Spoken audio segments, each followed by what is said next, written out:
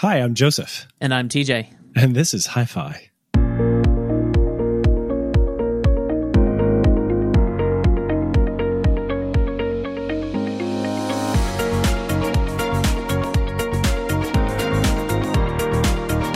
Hey, Joe, how's it going? Very well, thank you. I'm enjoying the holiday weekend. I'm enjoying hearing the piano emanating from the other room from our piano teacher who got here a little bit late. And our piano day for our kids moved from Tuesday to Monday. And I never think about that when I say, hey, let's record earlier because we both have the day off from work and I got some things to do tonight. And the piano teacher's still here. So if you hear piano coming into my mic, that's the reason why. It's not your imagination. No, you. It's not the music playing in the background as things fade away slowly. It's not that. Joe, they're putting fiber internet into my neighborhood. Oh, finally. Congratulations. Yeah, well, you say finally, but you don't have fiber internet. What are you talking about?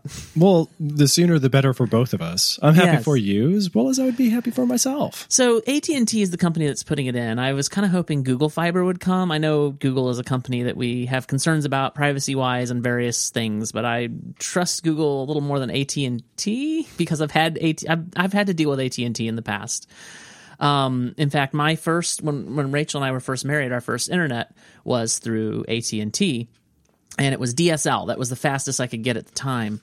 And then AT&T decided to start putting in data caps, not only on their cellular customers, which we also were at the time, but on landline internet, which sort of defeats the purpose. And it was 300 gigs. And as you might imagine, me as a film editor at the time, uploading and downloading previews and, quick times for directors to look at and people to look at. And at the time I would be paid overtime to work in the evenings. And so often I would, or for sometimes I would work for somebody else, third party in the evenings, aside from my day job. And so I would exceed 300 gigabytes pretty quickly. And the first time, when AT&T first instituted that cap, I exceeded it, and they charged me a bunch of money, and so I switched to Comcast because Comcast had come to my neighborhood, and so Comcast, believe it or not, was better. That is so sad. I'm sorry, America. America just makes me so sad.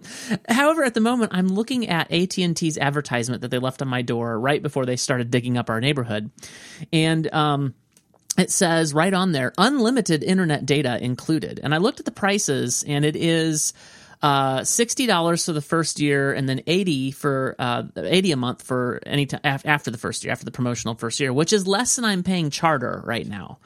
And it's faster and it's symmetrical, and so I'm likely going to be switching to that when it's available. They looks like they finished, but it's still not like they haven't turned it on yet. So I'm on their waiting list, and we'll see how.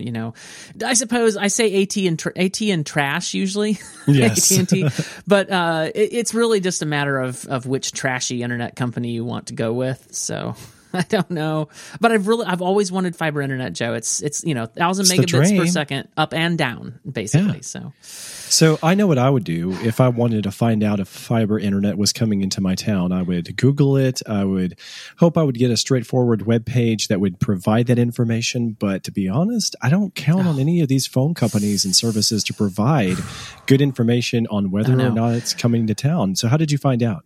Well, so they left one of those hanging things that has a slit in it and a hole that you hang on somebody's doorknob, kind of cardboard thing that you would hang on somebody's doorknob. I'm staring at it right here. And it says on here, feel that? It's the future of internet. Get 25 times faster upload speeds and more bandwidth than cable. I'm trying to do my announcer voice. Okay, so AT&T is still living in the past, trying to present the future. Well, so and they list a website to go to. I mean they had to put it up here because part of the information on this card is over the next several weeks, AT&T crews will be working in your neighborhood to upgrade your internet with 100% fiber technology. This work will sometimes require access to our internet that is located in easements or public right-of-ways. We will do our best to minimize any disruptions to you. Once the work is complete, we will remedy any disorder caused to your landscape if necessary. Should you have any concerns, call us, and it has the number.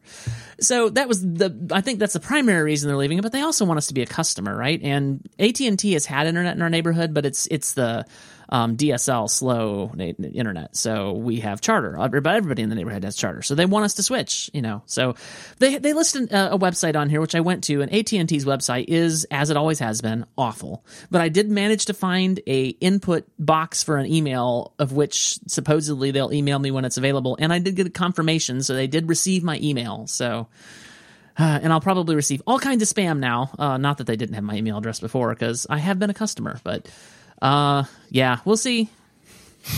We shall see. I really want fiber internet, Joe. So yeah. What I'm planning to do, I expect it to be available before the end of the year because they're trying to roll it out. And what I plan to do is get it side by side with Charter for a month. That way I can, if something is, because it's brand new installation and if there's problems, perhaps I'll have to switch back over to Charter, but then I'll cancel the Charter, if AT&T is working well. So, I can't afford to be without my internet. I do my job from home, which requires me to have internet. So, yes. So have you already considered where you would go if you had to leave the house if the internet was down for, a day or two? Would you run to a coffee house? Where would you go? Well, this has happened recently. There was a fire up on one of the main lines coming into Spring Hill, and it knocked out internet for all of Spring Hill. Like, it wasn't just Charter; it was everybody did not have internet. And because the main line, happens. Like one of the big lines coming into the town was just gone. So you could drive by there and you could see crews working on it. But this happened toward the end of day. I think it was like a Monday or a Tuesday. I don't remember for sure. This was a few months ago. And so, I told my boss, I texted him, the wireless, cell signal was still working, although it was very slow because everybody was on their cellular signal. So, I texted my boss and I said, hey, this has happened. I'm going to call it a day early and we'll see what's going on tomorrow. Well, tomorrow it wasn't fixed the next day. And so I considered my options. I could have driven to probably a coffee shop up in Franklin, which is about 20 minutes away. They probably still had internet. I'm sure they did because it was just really affecting the town of Spring Hill. But I wound up just going. My boss. We're a distributed company, but my boss happens to live up in Nashville. He was on the show. My good friend Kevin Smith. So, right. So I actually just drove up to his house and spent the day there on his kitchen table working from his internet. Okay. So, but there is options. Like, there's always places you can go that have internet, but the internet when you're out and about is always somewhat questionable. Like, is it going to be fast enough to do my job? And is it, or is it going to be intermittent? And, then working in a coffee shop is just, at some point you get tired of that and you want to be somewhere else, somewhere a little more private. And so it was nice I could go to my friend's house. What I have to do, because I usually post new YouTube video content on Thursdays, I have to have a few videos already done in the queue and scheduled in advance so that if the power were to go out and we lose the internet access, then come Thursday, I'm not like trying to load it to the internet and don't have no internet data connection. So it has to be in advance. So it actually took a while as a YouTuber, as a video producer, to get the schedule to where we could have enough videos in the queue in advance just to create that buffer. Because if it wasn't for uploading to YouTube, I technically wouldn't need YouTube internet access most of the time. As a video editor. I need internet access more than ever with my current job because, there's a lot of stuff that has in the field that I'm in has to remain private. And so we have our own, we have a VPN and all of our stuff is behind it. And I have to log in to get to it and push and pull with Git and all that stuff. Git is, for those who aren't developers, Git is a source code management tool. So it's the most popular one. So anyway, it's more important than ever that I have internet. So. Yeah. Okay. So I need your help, TJ, because yes, you have a brand new 21-year-old yes car. I have a 21-year-old car, brand new to me, and I love this girl. This was my grandmother's CRV Honda, and it's actually kind of pretty. It's got a nice winter green coat of paint that's not rusted through. It's got a little wear and tear. It's got lots of love. It's not as old and rickety as the Millennium Falcon. So I'm doing the math. If it's 21 years old and the year is 2021, that means it's a 2000 model Honda CRV. Okay, yeah. So I'm looking at pictures of it now, and I'm glad that you like it.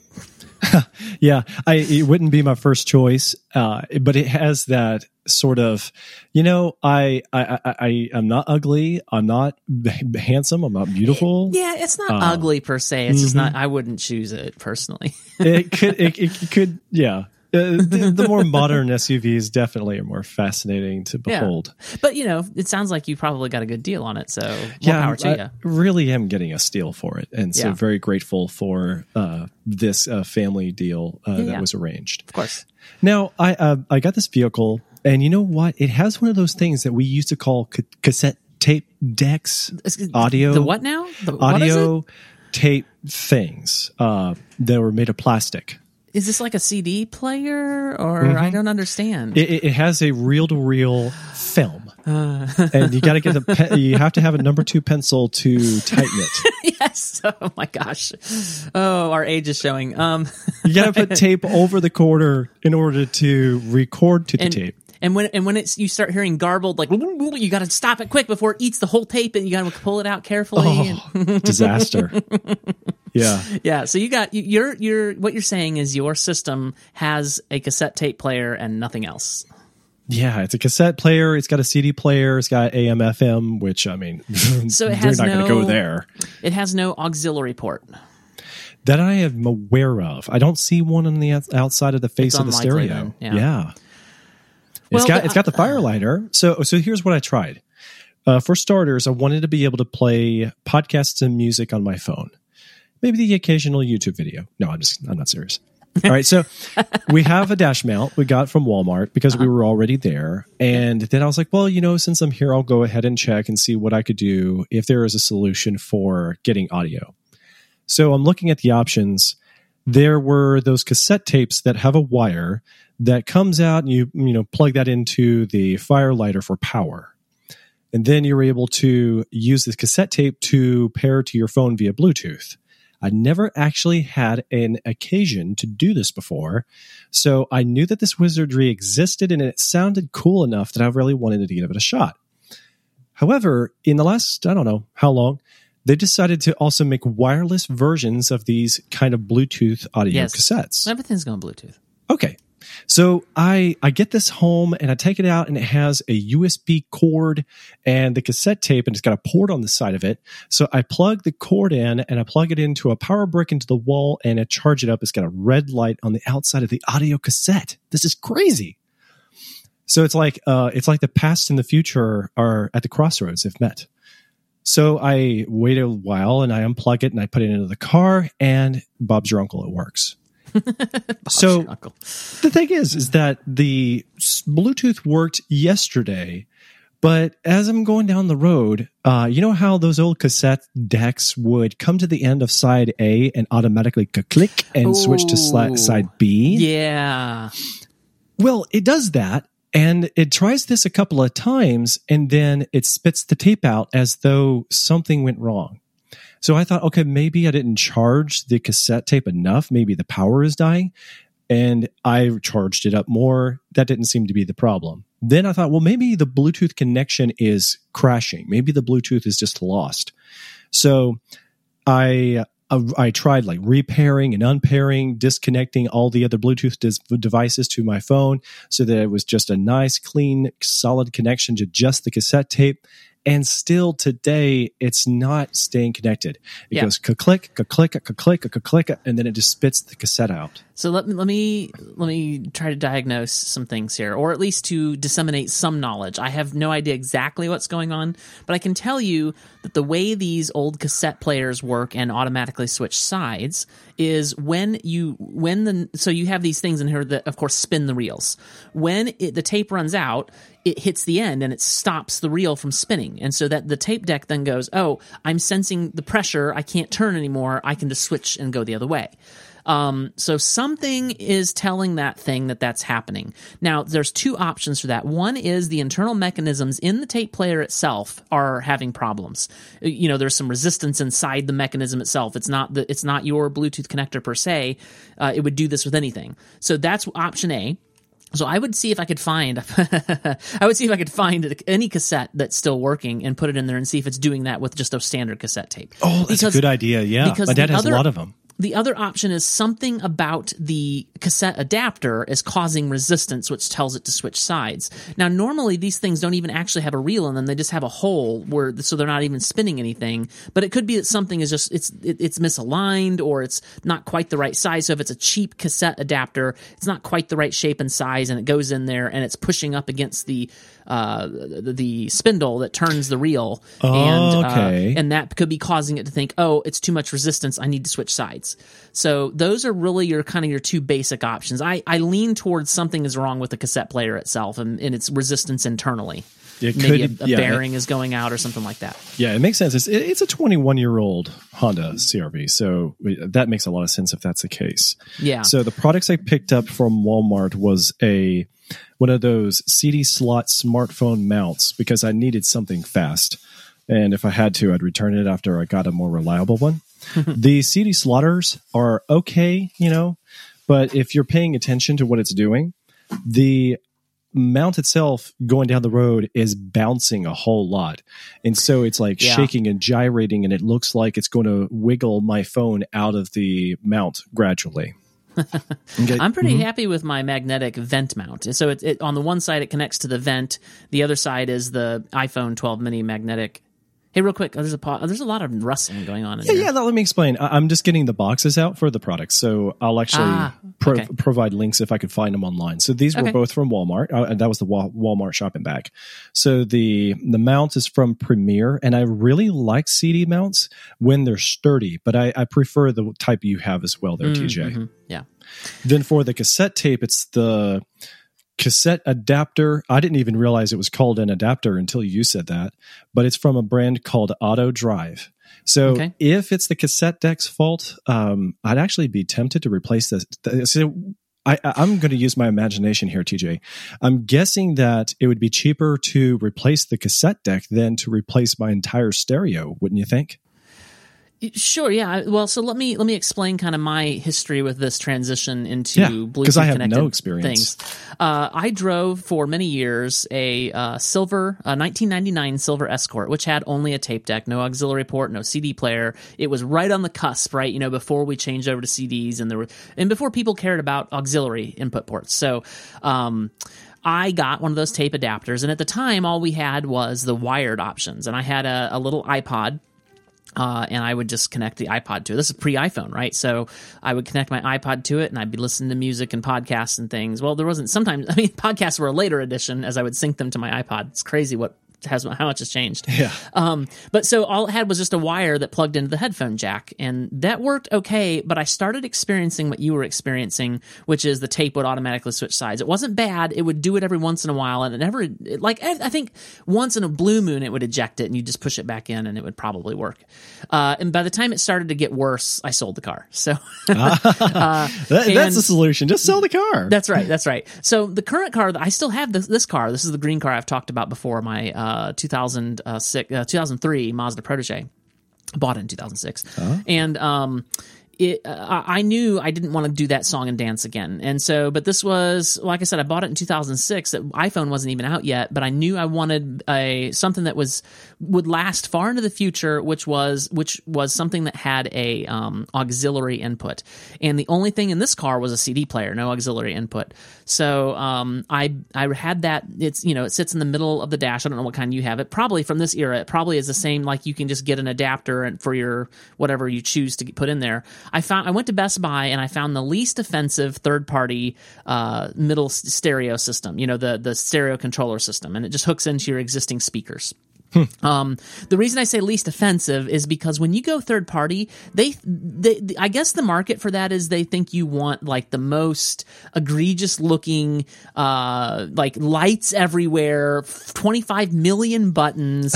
Like I don't want, I literally, if I could have just made it look like it was factory, like the same exact thing, just give me an auxiliary port, I would have gone with that. But third party stereos, they just don't have that. So I got the least offensive looking one, and literally the only thing I use on that thing is the auxiliary port.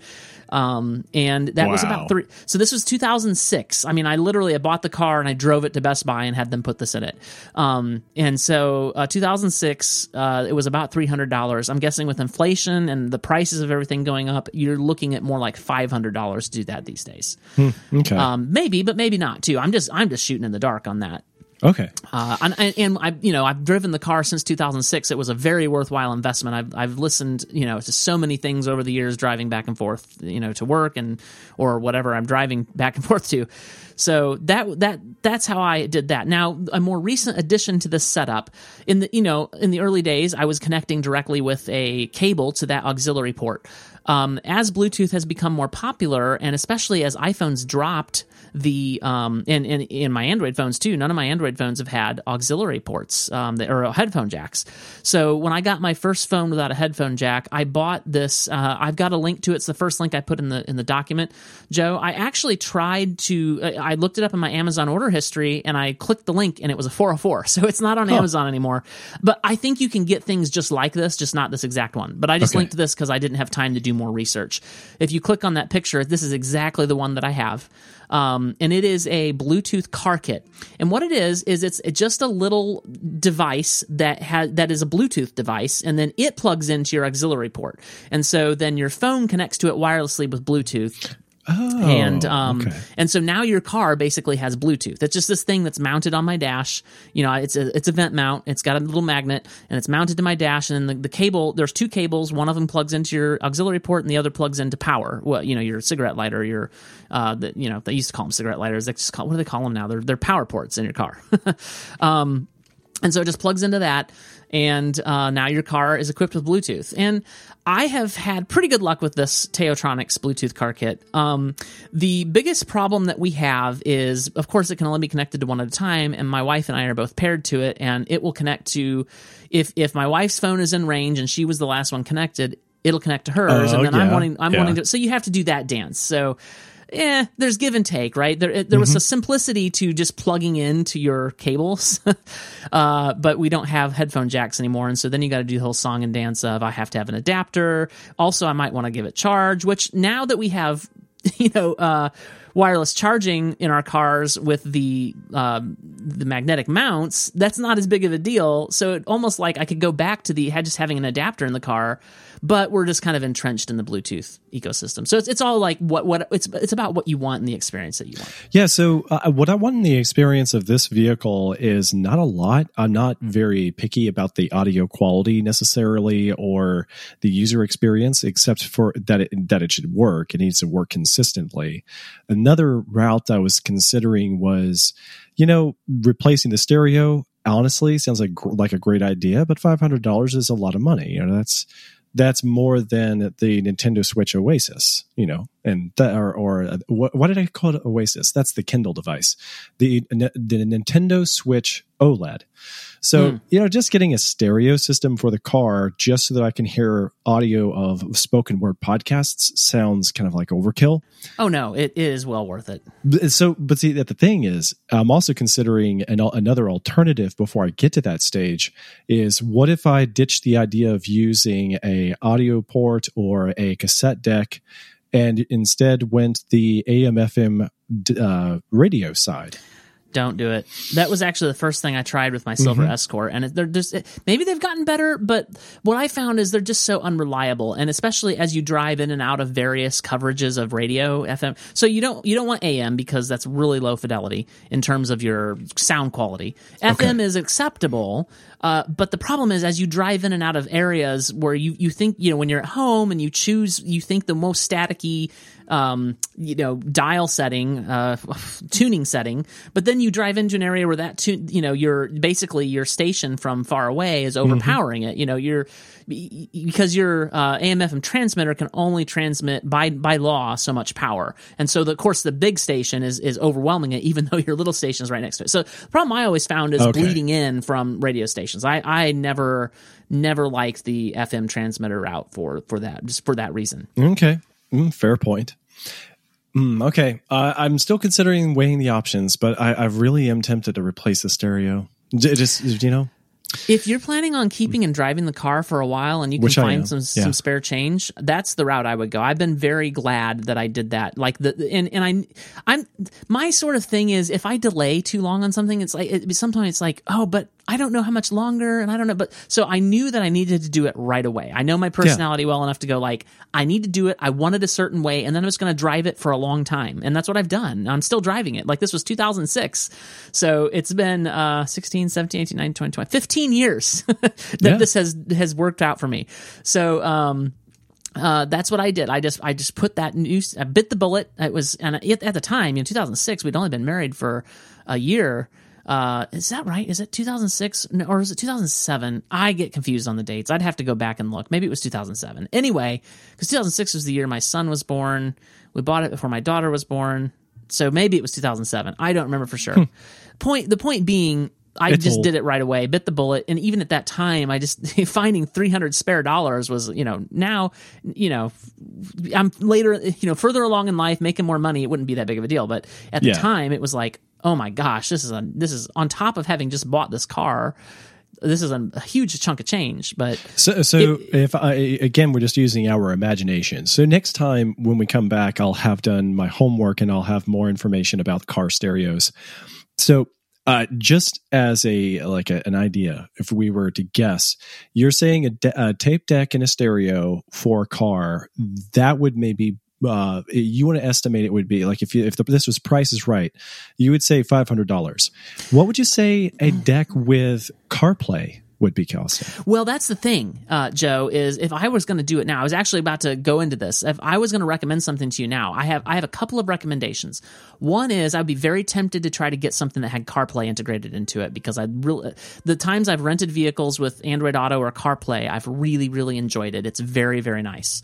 So that's my first recommendation is to at least consider that. Now, if that's too expensive, it might even be too expensive for me. I think you're looking at probably $700 or $800. But again, if you plan on driving it for a while and you're willing to drop that kind of money, it might be worth it. It's so true. But my other recommendation to you is make sure whatever you get has an auxiliary port. Otherwise, it could become a brick at some point. Oh yeah. And that was my number one. Like any stereo system I get, because I could have got, even at the time, I don't know if I could have gotten Bluetooth at the time, but let's say I could have.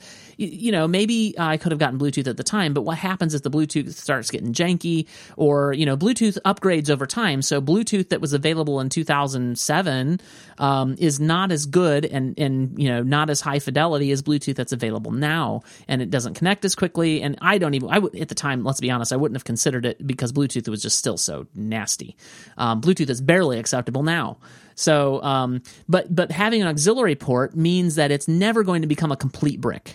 You can always 1/8-inch audio jacks are not going anywhere. Even now, you'll always be able to get some sort of adapter that will adapt whatever you have to 1/8-inch input jack. So that would be my recommendation: is make sure you get something with a input jack, no matter what you do.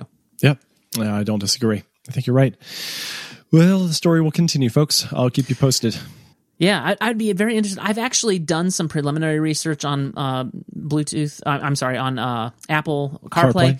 Just because we just bought a new car, and I was like, and unfortunately, it actually gets a little harder as the models get newer, because they start having these touch screens built in, and they're kind of part of the system.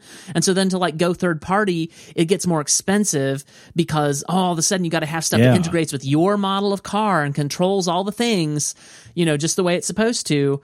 And older models like yours might actually be easier because you can just plop a screen in there and connect it and you're good to go. Interesting. So it might be easier. Interesting. I'm interested. This is kind of cool. I've not wanted to finagle with my car stereos before because my other vehicle is a 2014 model and it covers all the bases. So we don't have anything to do there. So you have CarPlay in your 2014? I don't have CarPlay, but I do have the port. I have the audio jack. I have Bluetooth. I have every alternative besides CarPlay. So usually we just mount the GPS iPhone, on the dash with that. The way the rest of us do. Yeah, the magnetic mount. Mm-hmm. Yep, that's exactly. The other recommendation I was going to make is, I obviously have bought a $25 or $30 adapter that mounts onto my vent and gives me Bluetooth in my cars. But in addition to the auxiliary jack, you might also look at, and this might be a little more expensive, but look at models of third-party stereos that have Bluetooth built in, and make sure you read the reviews, because third-party stereos with Bluetooth, you can definitely get crappy ones, and they have hard time connecting and stuff. So, and in fact, my van, even though it's not a third party, it's actually first party, my van has Bluetooth built into its stereo system, and I tried hooking it up, but it's so slow and buggy and horrible and laggy. That's terrible. And you press pause on your phone, and it's like 5 or 6 seconds before it pauses on the on the Bluetooth, on the stereo side of the Bluetooth coming in. So it's like, I don't want that. So I actually, in my van, am also using one of those $30 adapters because it is so much better. Huh. Okay. Well, very wise, TJ. Thank you for the good advice. You're welcome. I hope I'm not leading you astray. Hey, but this sort of thing is what this show is all about, right? Living a high fidelity lifestyle. Like, yes. we want high quality. We want our drive quality to be just as good as every other part of our life. Yes, please. And it's got to be high fidelity sound in the car, right? Sure. Yeah, right. That's right. Listen to over our audio cassette Bluetooth tapes. Well, speaking of high fidelity lifestyle, you have upgraded, it looks like, your reading experience. Why don't you tell me about that? Yeah. So I have always been fascinated with the idea of e-readers, and I didn't want to invest a whole lot of money into weighty paperbacks and hardback books and lug boxes of books from house to house over the years. Have to dust those bookcases, have to purge the old ones to sell them in a yard sale. They kind of smell funny when the paper turns brown. I'm just not a big fan of crinkled paper and trying to read a paperback in the dark at night and have to find, which angle do I need to sit on the couch to get the light to bounce off of the paper in the book so that I can read well after dark, It's just not my thing. And so while people were very skeptical about e-readers, fairly quickly, I was won over by the idea. I knew the hardware would not be the greatest of the first couple of generations. And so I wanted to wait. I wanted the prices to come down. I wanted better, reliable hardware. I liked the idea of a waterproof or water-resistant e-reader, something with a backlit display. I was fascinated by the idea that e-ink displays make the text look better than pixel displays, a lot of computer screens, better for what looks like, ink on a paper. Yeah, better for reading specifically. Yeah. It wouldn't be better for a computing experience, a generalized computing experience. Right, exactly. It would be sort of like looking at the best example of a full color tattoo and saying that would be as good as, your high fidelity television screen and you'd like to watch the Avengers on a tattoo picture quality. And it's like, nah, it's not that good. So I got a Kindle several years ago. I liked it. It was okay, but I wasn't thrilled by the handling of that original cheaper Kindle and getting ads plastered on the screen when it was in sleep mode. But it is a nice economical choice. Still, one other thing is that I think that there is sort of a minimal screen size to what my mind wants to read a book on. So, TJ, have you ever tried to read a book on your iPhone? I have read a little on my iPhone. I tend to use my iPad for digital reading. Okay. And I've always used the iPad if I wasn't using paperback books or an e-reader. So I have read a handful of books on the iPad, and that was okay. I even read the first generation. I've read a novel on the first generation iPad. It was okay. But again, the e-ink display picture quality is superior. Yeah, I think the problem with reading, I already spend so much time in front of regular screens, and the iPad is just a regular computer screen. And there's a certain amount of that, I do things to reduce strain on my eyes, but there's a certain amount of that that's more strain on your eyes than paper. Yeah, that makes sense. So I like the Kindle, the e-readers. You don't have to just get Kindles. There's obviously third-party options. The benefit of using the Kindle is that you're in the ecosystem, and if you're comfortable with that ecosystem and shopping within Amazon exclusively, then it's a surefire win. And I buy all my digital books through Amazon. It's just I've looked at Apple's ecosystem, and it's kind of a joke. For like it or not, Amazon has all the books, and it's a pretty good experience. And the WhisperSync is great. Yeah. And there are a couple of other third-party options as well, except this is the year 2021, and there's no guarantee that those other options are going to be well supported 5 years from now. And, the Kindle might go by the wayside as well, but the chances are that it is going to last a lot more than 5 years. So if I'm going to drop the change on the e-reader, I want to have a better assurance that it's going to be around for many years to come. Yeah, and I don't think Amazon's going anywhere. Yep. So you can pick from 4 different models of Kindles these days. I went with the most expensive, the top tier one called the Kindle Oasis, and that comes in at $250. Well, I actually have questions about this. So first of all, that's ad supported, which means you're going to see ads. You can click this button on the page that you linked without ads. So it's $249 ad supported, and it's $269 without ads. Why on earth would you not pay a couple more bucks to go without ads? I cannot imagine why not. I went ahead and actually did pay the extra to remove the ads. And so that's my second question is, if you buy the ad supported, can you pay to remove ads later? Yes, you can. Nice. One final question, and then I'll let you continue. There's the 8 gigabyte versus the 32 gigabyte.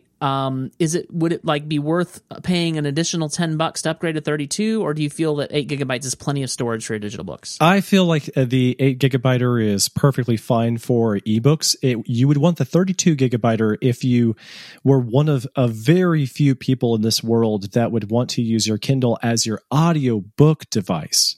Because you can download Audible original content or Audible books to the Kindle as well and plug in your earbuds and listen to your audiobooks over the Kindle. I think we've talked about before on the show my crazy arrangement of audiobooks, but I use my podcast app, Overcast, for audiobooks, which I love it. It's great. And that's phone and watch, and I can't imagine why I would use an e-reader for my audiobooks. Yeah, I know. I would have to think that it would be somebody who's not really carrying around their phone, but they're doing some gardening and they forget their phone inside the house on a regular basis, that kind of thing. But they would have their e-reader with them? I know. It's kind of weird. I don't see many use cases, to be honest. No. So, yeah, you would get the 32 gigabyte model if you wanted to carry audiobooks on your e-reader. And I'm not one of those people. If you're one of those people, let us know, because that'd be fascinating. I guess I just don't have a good sense of how big, because I download digital books on my iPad for reading in my Kindle app, and I never think about, because my iPad has plenty of storage, how big is an audiobook? Like, how many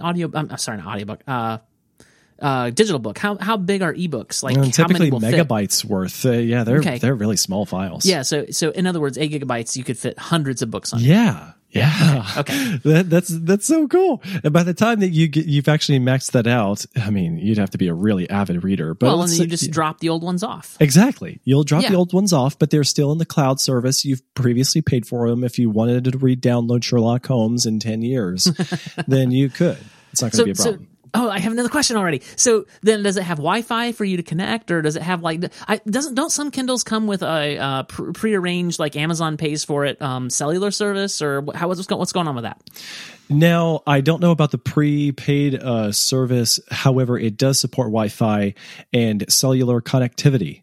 I do not understand the cellular connectivity side of it, because that's a feature that exists for the 2 top tier models, but I've never had a desire to use it. Sure. So my understanding is, according to the spec chart, it says here under the Kindle Oasis that it supports Wi-Fi or Wi-Fi plus free cellular connectivity. See, free cellular. There you go. Yeah. So in other words, you just have to pay for the hardware that does that.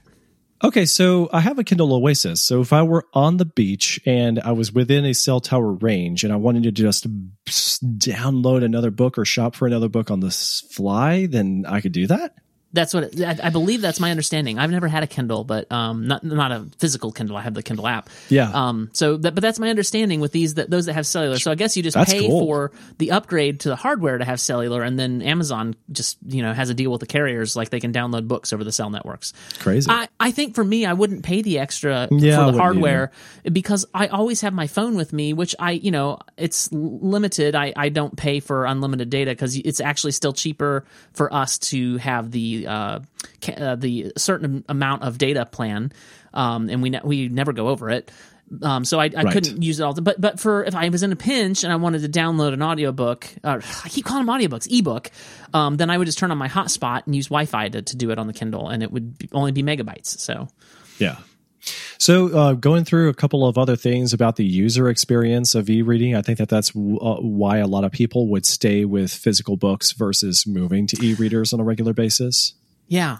Well, so I'm looking at this picture. The very first picture when you click the link to go to Amazon, the one that you put in the show document, and there's a hand sticking up out of the bubble bath. And I have questions, Joe. I have questions. That's my hand.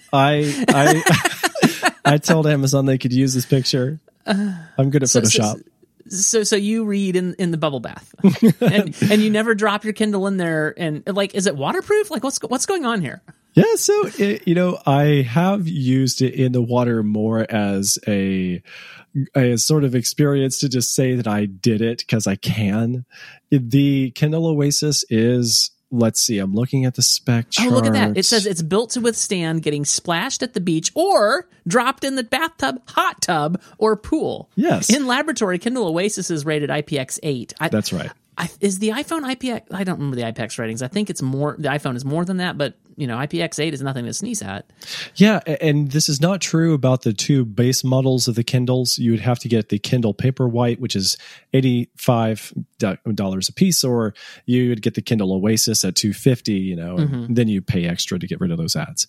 But those do have the IPX8 waterproof rating. So hypothetically, you could do it over the bubble bath. It still feels risky. How often am I really taking a bath though? Or how often am I reading in the pool? It's about being splash resistant, or God forbid, like I've left it on the coffee table in the family room and one of the kids spills a drink on the magazines and the Kindle sitting there and they don't clean up their mess well. I don't want it to destroy the device. So waterproofing is great. It's great for that. I did just do some research. The iPhone 12 is rated IP68, which is a lot more than the Kindle's what was it? IPX8. Yeah. But So another good example of where it would matter is that a lot of the Kindle users, ebook reader users, prefer them over physical books and smartphones for reading on the beach on vacation. So I have a lot of thoughts about that experience. I am reading, the last couple of books I've read have been digital in the Kindle app for various reasons. One of them is there's give and take, right? There's upsides and downsides to both ecosystems, to both way, like physical versus digital books. Yeah. One of the great things that I love about digital books is highlighting something and taking a note, and then those notes are indexed. You can search them, you can get right to them, and so it does make the other thing that I'm about to talk about a little bit of a moot point, but not really. The other thing I'm going to talk about is something called book geography. So I still. There's something about me that prefers physical books, and I kind of know where I'm at in the book by the feel of it and how thick the one side is versus the other, and there's something in my head that like parts of a page will stick in my memory of where it was in the geography of the book, and so I can kind of find, I was reading right about here when I read that thing that I liked. Yeah. So there's give and take, and exactly. I'm so torn because there's a lot to like about digital books, but there's so much to like about physical books, and I don't want physical books to go away, and I want to have physical books in the world. Yeah, and if you are an avid reader, I do know a number of people who prefer to have the books that they love in both a physical and an e-reader format, because they can collect notes and send them to their favorite services over their e-reader device. So you start with a highlight in the Kindle, you append notes to it. It goes to another service that lets you collect that into note-taking apps on your Mac or your phone. It could be good for reference if you were doing studies or maybe preparing something that you were going to share on a website or blog or on a podcast. It's not a bad idea. Well, I'll tell you something that this is not quite the same thing, but it's related to what I was talking about. I once went to a debate on a topic where one of the guys was all digital. Everything was on his iPad, and he had all his notes there, and he would scroll up and down. He did pretty good, except one time he got asked a question. He was looking for a quote. He was scrolling up and down. He never could find it. His time elapsed, and he couldn't find the quote, and he looked stupid. The other guy was all 100% note taking, like physical, like notes and things, and he never missed a beat ever. Like there's something about that is just, you know, it's as impressive, digital as I am, he was, and because he wasn't scrolling up and down, like he knew right in the geography of his notes the thing that he was looking for, and he found it. And you know, it's just a thing. You know, I don't know how to feel about all that sometimes. Yeah, and I think that you would trade off the features based on what your real situation, life situation is. And so there are plenty of times when having the physical note-taking device is way better than having your phone for keeping track of your notes. Yeah. And same thing goes for, there's applicable reasons for using audiobooks, but you don't want to always listen to audiobooks. There's plenty of reasons to use physical book reading as well. Yeah. Now, speaking of note taking, since I've never had an actual Kindle physical device, I take notes on the Kindle app on my iPad. What's the note taking experience like? Do you take notes on the Kindle Oasis, and what's that experience like? Yeah, I have, and it takes a little bit of muscle memory, but it's not very bad. It can keep up with your typing, and it creates the keyboard at the bottom. It's fairly intuitive about where you would tap to start notes and to close notes. And I haven't had anything like a lapse in the memory on my note and it disappeared. I wondered if that might also happen, but it's been flawless. Gotcha. It is a little bit difficult to use if your screen is not especially bright in the dark, or if you have it inverted and your eyes haven't adjusted. So let's say you were reading in the dark with the dark mode on the screen, and you're unaccustomed to looking at the keyboard when everything is inverted. It might be a little bit trickier to get your thumbs to land on the right keys. However, if the lighting is good and you got that regular sort of light mode of the screen active and you're typing away, I haven't had much of a problem with that. Well, see, this is interesting. Occasionally, if it's just a quick note, like a couple of words or something, I'll take it on the iPad. But oftentimes, if I want to take a note about something and I have thoughts I want to get out, I will slip it into my keyboard case, because I usually read with the iPad Bare, and I will just, magnetically put it on my Apple keyboard case and start typing on a physical keyboard. That's not really an option with the Kindle Oasis. I take it. Yeah, there's no keyboard. I mean, and if there is, it's not intuitive, and so my mind hadn't gone there. I'd be curious to know, but I have heard a lot of people talk about Kindles, and not one person's talked about a physical keyboard compared to it. Interesting. So going back to the general reader experience, we have been talking a lot about the side benefits like note taking and highlighting and syncing and, whether or not it works in pools. But just for the general user experience, the Kindle Oasis is their one large tier model Kindle. So they come in two sizes, the 6-inchers and the 1 7-incher model screen. So on the Kindle Oasis, you have buttons on the side. If you're left-handed or right-handed, it works easily. It'll work flawlessly, really. I assume it has an accelerometer to determine the orientation and rotate. Exactly. Okay. So if you want the up button to be page forward, then it will be the up button for page forward, whether you're holding it in your left hand or your right hand.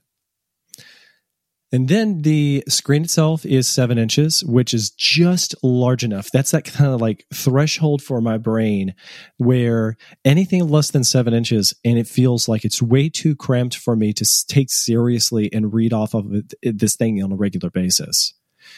I love the ability over print books to be able to change the font sizes. Because, a lot of beautiful books, great typography, but you maybe have to bring those closer to your face if the print is just too small to begin with. And in the case of the Kindle, if the typography wasn't beautiful to start with, you can change the font, and you can also increase the font size so that it is more readable. Yeah, that is certainly a benefit. I've messed around with the font settings on my Kindle app on my iPad.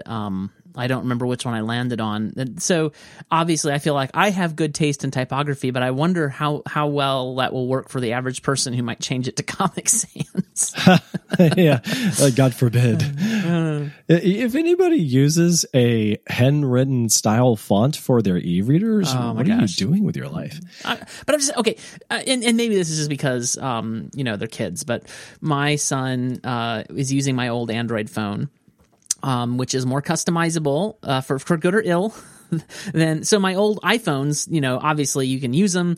I can go and pick them up and they're just fine. The Android phone, I pick it up and it's a handwritten custom font all over the phone. It's just insane what they've done with it, that sort of thing. So my mind immediately goes to, yes, customizability is good, but not too much, maybe. Yeah, no, yeah, that's oh man, I can't imagine. Although it is the kind of thing that kids should be allowed to do. Kids be kids. Let kids be kids. Yeah. But if you are over that and you're into adulthood, one of the beauties that, again, I don't know that a child would appreciate, but the adult audience would, is whether or not you want full justified bodies of text or ragged right. And if you don't know what that means... just explain to us what that means. Yeah, so on the page, you're looking at a book and you see the title, and beneath that, all the following paragraphs to the bottom of the page.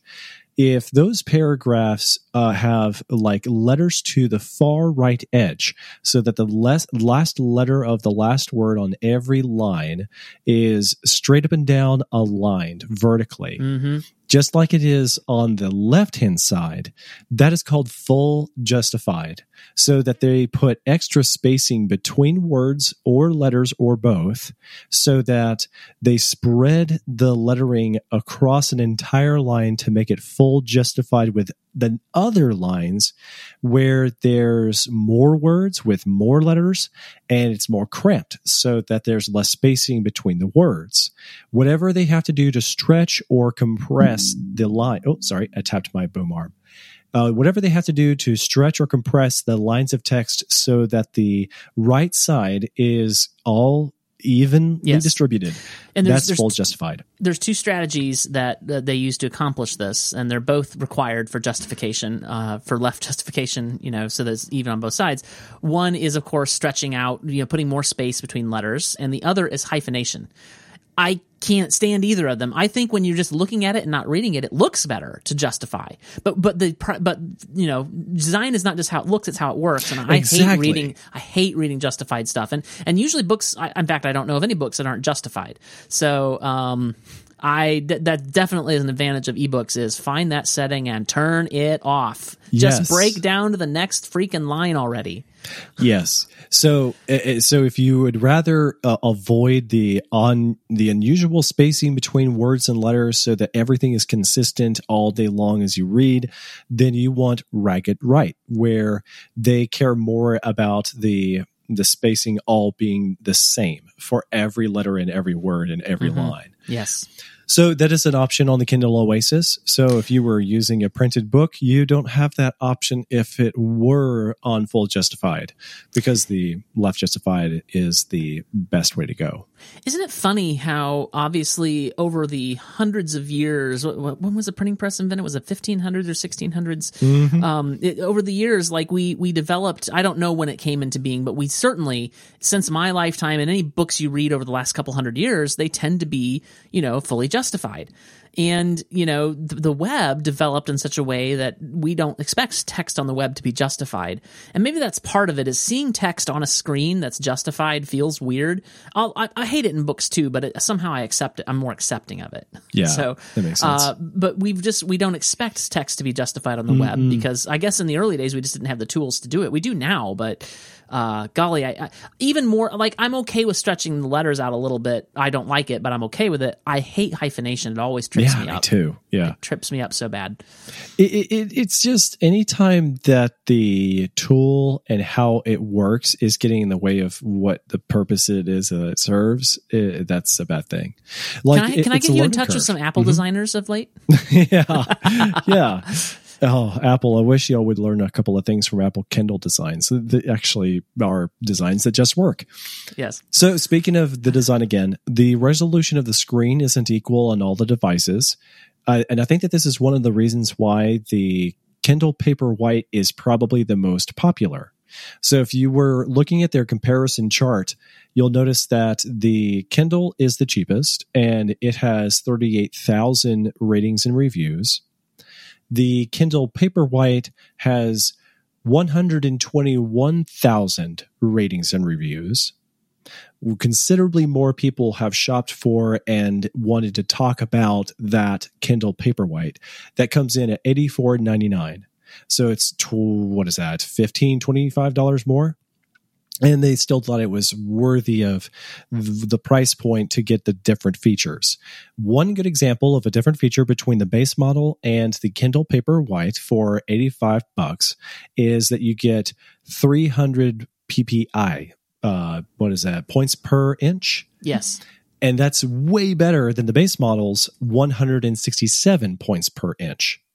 So it just makes it look so much more like a high quality printed text on paper versus a blurrier, jaggedier edging on the cheaper model.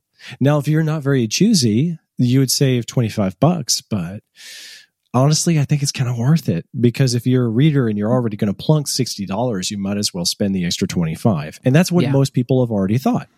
So if you're going from the Kindle Paperwhite for $85 to the top of the line model for $250 plus the $20 to take off ads on the Kindle Oasis, you are one of the fewer, the smallest group of adults buying Kindles because that accounts for 17,000 ratings and reviews on their store right now today.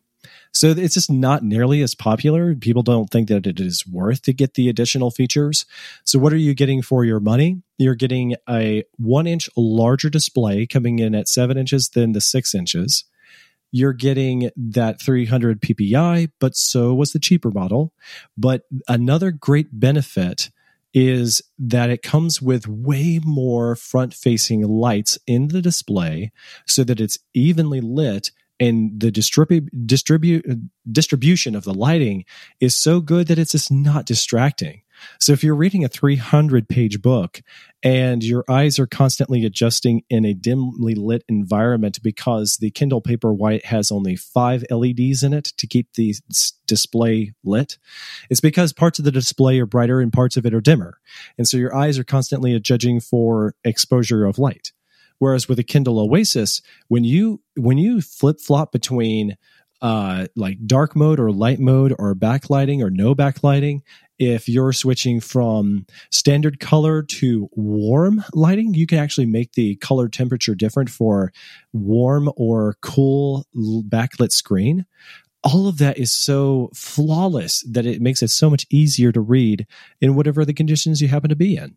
So if I picture using the Kindle Oasis for way longer than you would a smartphone or a computer, the Kindle Oasis is really worth the price to me. Because if I'm having to wrestle with the backlighting on a cheaper device for the next 10 years or whatever, it just doesn't seem like it's a great value proposition. But the $250 plus model being easier on the eyes, that's a huge win.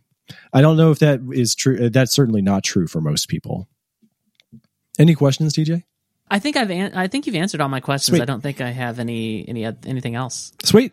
And if you had any other questions, I mean, the good news is that I give it 2 thumbs up. I really love the Kindle Oasis, and I was happy with the Kindle Paperwhite in the past, and even the base model. I've now had all 3, and I really think that I'm just enough of a reader that the Oasis made enough sense. If you're going to listen to audiobooks, don't put them on these devices. That doesn't make any sense. And if you like using your smartphone or your iPad for an e-reading experience, you really don't need a separate e-reader. The only reason I think that you should go with one is if you love something that simulates the text on the printed page. It does a great job at that. It's super light, and it helps you focus on the task at hand, just reading and not paying attention to other notifications and things that come in on your phone, if that would take you away from your reading experience. All right. Well, Joe, we've been recording for almost an hour, but I do want to mention it. I don't think we need to talk about it. I just want to mention it because it's really just kind of a follow-up on our conversation with Kevin about Apple CSAM features. So I don't want people to think that we haven't noticed. Mac Rumors reported that Apple is delaying the rollout of the controversial child safety features. They're planning on making improvements, and everybody in the comments is like, Apple, don't just delay it, cancel it. So it's definitely, there's like a groundswell of people that are, you know, I think Apple's a little concerned that they've seen so much backlash against this. And you know, based on our conversation last week, I'm still like in the middle. I'm like, yeah, I don't know. So, but yeah, I just wanted to mention that Apple has delayed it, so it's not launching with iOS. What's the one coming out? 15. It's not launching with iOS 15 like originally planned. I don't know if delayed. It's unclear to me. Whether delayed means later in iOS 15's life cycle or iOS 16, or, you know, or if they're just going to quietly, you know, this is obviously a very different type of thing, but the battery charging thing that Apple killed, AirPower, which they delayed, and then quietly killed. So maybe they'll do that here. Maybe the uprise was enough that they're not going to continue with this, but I kind of feel like they will roll it out, but figure out a better way. Like, I still think the biggest problem here was the messaging. And secondarily, there are some concerning features, some concerning ways in which they're doing it. And obviously, the potential for misuse is, we were worried about that. So, you know, Apple's going to revisit this, it sounds like. Yeah, I think that's what they'll do too.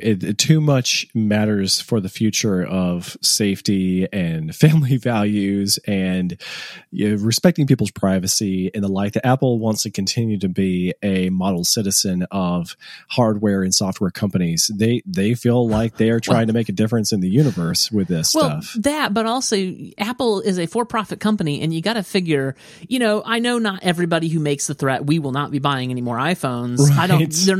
Not everybody's going to follow up on that threat, but you got to know, as many people as were saying it, it's got to be of some concern to Apple. Like, Apple is still in the business of making money. Right. So, yeah, I mean, you know, we'll see what happens. All right.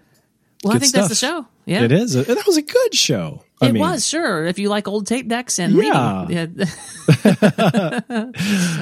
Joe, if people want to know more about your tape decks and reading habits, or maybe they'd rather hear Rob, just tell us about your other podcast. Yeah, Equinox, so that you can get all of your fill of science subjects with a real scientist who knows his stuff and listen to the subjects that fascinate him. You can listen to that podcast. That's available from the same website as our show. That is nightowl.fm/equinox to reach the science podcast. Yeah, and like you say, he's a real scientist. He has a real science card. Like, he can show you his credentials, and it's really cool. Well, that's it for this episode. You can find links to the things we talked about in the show notes at nightowl.fm/hi-fi/38. Of course, if you're using any good podcast client, those show notes will be right in the feed in your podcast client, where you can visit the links and look at it as you're going, and you can get to the chapter markers that I painstakingly put in and everything like that. So that's nightowl.fm/hi-fi/38, or, of course, your podcast client. We will chat with you again in 2 weeks. Catch you later.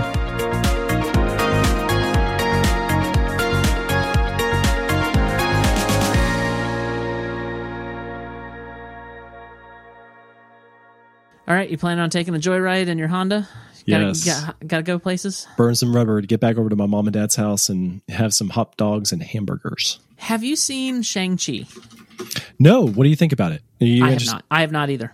Are you not tempted to watch it? What do you think? Oh, I would love to, but I'm also kind of over the part of my life where I want to be in movie theaters. It has nothing to do with COVID. It just has to be like, I just want to sit in my house and watch movies. Me too. I'm an old man, Joe. Yes, I know. Me too. So I think I'm probably going to wait for Disney Plus. Probably. Okay. We've been rewatching the MCU in chronological order. Not did I mention this? I don't remember if I mentioned this before. You mentioned that you were going to. I don't remember if you told me you were. So we've been rewatching the MCU in chronological order, not release order. So we started with Captain America, then we watched Captain Marvel. Last night we watched Iron Man, which, man, is that a good movie, Joe? It's so good. It's so good. And man, would the MCU not have? I really feel, because this was the movie that launched the MCU, really. And I say really, no, it was the movie that launched the MCU. I don't think the MCU would have gone anywhere without RDJ. I don't think that's hyperbole. Like, he makes that movie what it is, and he's so good, good. And it really RDJ is which guy?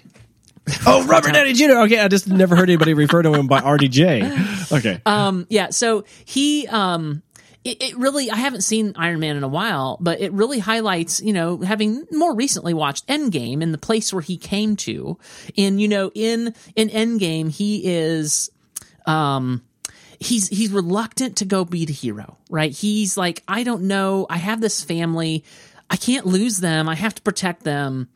And here in Iron Man, he is gung-ho. I'm going to be the hero. I'm going to save the day. I am Iron Man, and it really highlights, and hearing him say I am Iron Man at the end of that movie is it's so moving. different after you've heard him say it to Thanos, and then snap his finger. It's so different. But it really also highlights now just how much of a journey that man not fictional man, but that man went on. Right. He's such a good character, and it's quite because of how flawed he was to start with that he becomes this iconic hero who overcame his character flaws to become that iconic family man hero. It's so good. It's so good.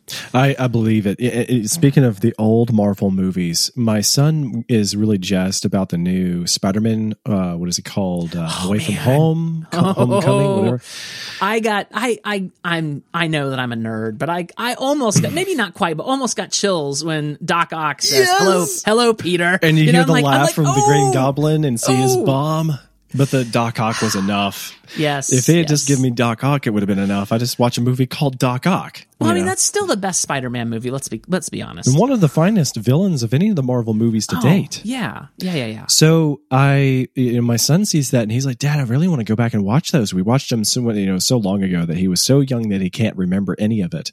So we watched Spider-Man, the original from Sam Raimi, last night, and then we had just enough time to get Spider-Man 2 started. So we started part 2, and we will finish it tonight or tomorrow. I love Michael Giacchino's music for the new Spider-Man movies, but there is something about the music for, what's the guy's name that does that music? Danny Elfman. Danny Elfman, yes. There's something about his score for those movies that is just so good and so iconic. My son was even saying the same thing. He was saying as he was watching the oldest, that this is the oldest of all the Marvel films combined, and he's like, I like the new Spider-Man, but I kind of like X, Y, and Z and this and that and the other about this more. Yeah, until the MCU, like the early 2000s Spider-Mans with Tobey Maguire, like those, I felt like we would never have better superhero films because they were that good to me, and I still look back on them fondly. I watch them now and I can see the seams and the early CGI, but you know what? It doesn't matter because I love those movies, and I know everybody loves to beat up on the third one. I like the third one too, and there's a lot of great themes in the third movie. I know it's a little overstuffed. It's been a long time since I've seen that film. I want to go back and check it out again. I like it. I really do. Okay. Yeah. I'll forgive you because, I loved a lot of the Sam Raimi films in general that I was quick to give it forgiveness. Yeah, I love Sam Raimi. Isn't Sam Raimi going to be directing an MCU film? What? I hadn't heard that. Let me see. Let me look up his IMDb. I feel like I remember this. Maybe not. Oh, that's producer. I need to look up director. I don't know why director's not first. Yeah. He's directing. He's already in post-production on Doctor Strange and the Multiverse of Madness. I'm so excited about this. So he's directing that one? Yes. It's gonna be amazing. I cannot wait. That is a great thing. Wow. Yeah. I'm much more excited about that film now. Yeah. Oh, I'm very excited about where the MCU is going. I'm very excited. Honestly, I feel like too an underrated movie of his is Oz the Great and Powerful. I love that movie. It was really well done. I wasn't crazy about it because I felt like it got too far away from the canon, but it was okay. Yeah, I don't care at all. I don't care at all about the canon as far as that goes. Dorothy, man, Oz the Wizard. Oh, Frank Baum. I love me some canon. It was a prequel to the Wizard of Oz movie, which I've been thinking about showing the kids. I've never liked the Wizard of Oz movie from the 30s that much, but it's a classic, and they haven't seen it, and I feel like they probably should. Okay, hey, if you haven't seen it, you do have Disney Plus, right? I have seen it. It's been a long time. Well, not the original musical, but if you have Disney Plus, you need to search for the 80s Return to Oz.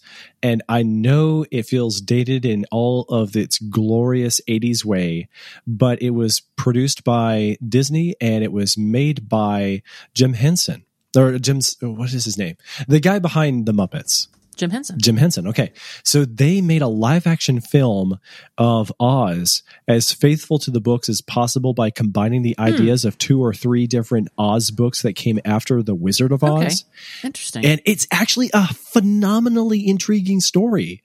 It just doesn't work because for the mainstream general audience, people wanted to get the popular songs. They wanted to see Judy Garland and have all the warm fuzzies.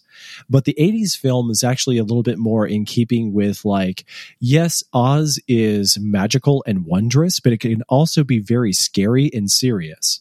And that was what they portrayed, to be more faithful to the books. And it did not work for the general audience. So Disney ultimately tried to bury that film. So you say Jim Henson. I don't see his name anywhere on here. The director was Walter Murch. You'll see it if you watch the movie. They do have the branding in the credits. Return to Oz. Let me look up on IMDb. Writers... Oh, obviously L. Frank Baum. I'm looking for Jim Henson reference. Yeah. Well, it's a studio, you know. No, it's not. It's not on IMDb either. So if you were to just do a word search for IMDb, you'll find that Brian Henson was Jack Pumpkinhead. I'm assuming he was related. Well, let's not make that assumption. We have the internet at our fingertips. Okay. You're not wrong. He was a producer and actor known for The Muppet Christmas Carol, Labyrinth, and Return to Oz. The fact that he was involved in Muppets at all, and he's last name it is seems Henson. likely. Oh, okay. So Jim Henson was his dad. Aha. There we go. So that's kind of cool because he's also the guy behind the Muppets Christmas Carol. Then probably. Well, I've added both The Wizard of Oz and Return to Oz to my movies to watch list, and that list films, that list is not touched all that often because there's so much TV I'm watching. But and then when I'm not now, I'm Sunday nights is the next MCU movie in our chronological journey. So I wonder where Shang-Chi falls into the timeline. Is it up to the moment? Does it belong right where it's happening right now, or is it? I would assume it's 2023 or whatever. But that's where we left the MCU, but I don't know that for sure. Okay. Shang-Chi and the Legend of the Ten Rings. Let me see if I can find timeline info for that. Timeline. When is Shang-Chi set in the MCU timeline? Shang-Chi, the Ten Rings begins hundreds of years ago with a quasi-origin story. But the bulk of the movie takes place after Avengers Endgame. A specific year isn't given, but it's safe to assume it's either 2023 or 2024. Because, we skipped ahead 5 years in Endgame, and so that would be 2023. So it's not a specific game. You know what's funny? When I was putting together my MCU timeline chronology order, most of that is easy because on Disney Plus, they actually have a list of the chronology of the movies. But as you know, the Spider-Man movies aren't in there, and more specifically to the point I'm about to make, The Incredible Hulk isn't on Disney Plus, and that is in the MCU timeline. They changed actors, but it is that is part of the MCU, the one with Edward Norton. Weird. See, next time I watch it, I probably will need to catch that film, but it will be for the first time. I haven't seen one of them. No, I think it's underrated. People don't like it. I think it's underrated. I like it. I hate that they changed actors, but I have to admit that the new what's his name, the new actor for Hulk, Mark Ruffalo. He is better than Ed Norton, I have to admit. But I do like the Incredible Hulk, and I'm one of the few. But so there's some contradictory evidence about where it belongs in the timeline. So in Iron Man 2, which I believe takes place pretty quickly after Iron Man in the chronology. There's footage of the Incredible Hulk happening in the background on TVs and stuff, news footage. But then there's a reference to the Incredible Hulk taking place in 2011 in other places. And you're like, but that doesn't work because Iron Man 2 didn't take place in 2011. So there's some canon gets a little strange. So I think that it rightfully belongs, it's supposed to take place at the same time Iron Man 2 is taking place, and then you have the end scene at the Incredible Hulk where Tony Stark shows up to talk to General what's his name, who shows up later in the MCU. And I think William Hurt is the actor. I can't remember the general's name, but I think it rightfully belongs right after Iron Man. So that is the next one on our list. I think the reference to it happening in 2011 was the mistake. But anyway, it's harder to watch. I don't even know where we're going to watch it yet because I don't even know where you can watch it. It's not on Disney Plus. Watch The Incredible Hulk online. No, not autocomplete. Go away. Apparently, it's available on YouTube for $3.99, Apple TV for $3.99. That's probably what I'll do. Oh, Amazon Prime $3.99. That's probably what I'll do is Amazon Prime it. Anyway, cool, man. Oh, by the way, I know this is neither here nor there, but I just gotta tell you again, I am so blown away by the experience of Breath of the Wild. If you can ever imagine selling your soul to a game that'll change your appreciation for Nintendo games, this is the one to do it with. Okay. I've just never been into Zelda, and I've never had been either. I've looked at gameplay of Breath of the Wild, and I'm just like, that doesn't capture me. I don't. So it's care. Not just gameplay. I think that I would be in the same mixed bag experience as well. For example, back in 2018, I had the Nintendo Wii U, and I got it for me and Jude enjoyed it, but I tried it on my own file, and I basically traveled from the first hours worth of the gameplay into a corner of the map where I just kept dying in thunderstorms. And I hated it. So I found nothing, and I found no pleasure in playing the game, so I quit. So the reason I got back into it now was because I was trying to explain games to Amber, and I ended up YouTubing a couple of videos about this game, and all of a sudden I realized, oh, this actually has a brilliant story. So if you go to the right places of the map and you follow the cutscenes, it's not that you play just for the gameplay, but you play because the characters are engrossing. There's actually a lot of fascinating storytelling in the game.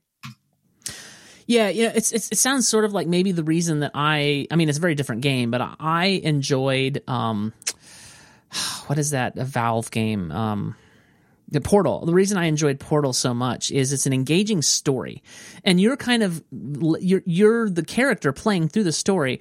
I feel like I would actually enjoy a Portal movie that was faithful to the story told in the game better. But like, I love this. I don't know. It's like a dystopian. Like, she's woken up from this hundreds of years in cryostasis, and everything is falling apart, and it's this evil corporation has kind of destroyed everything, and I don't know. I really enjoy the story.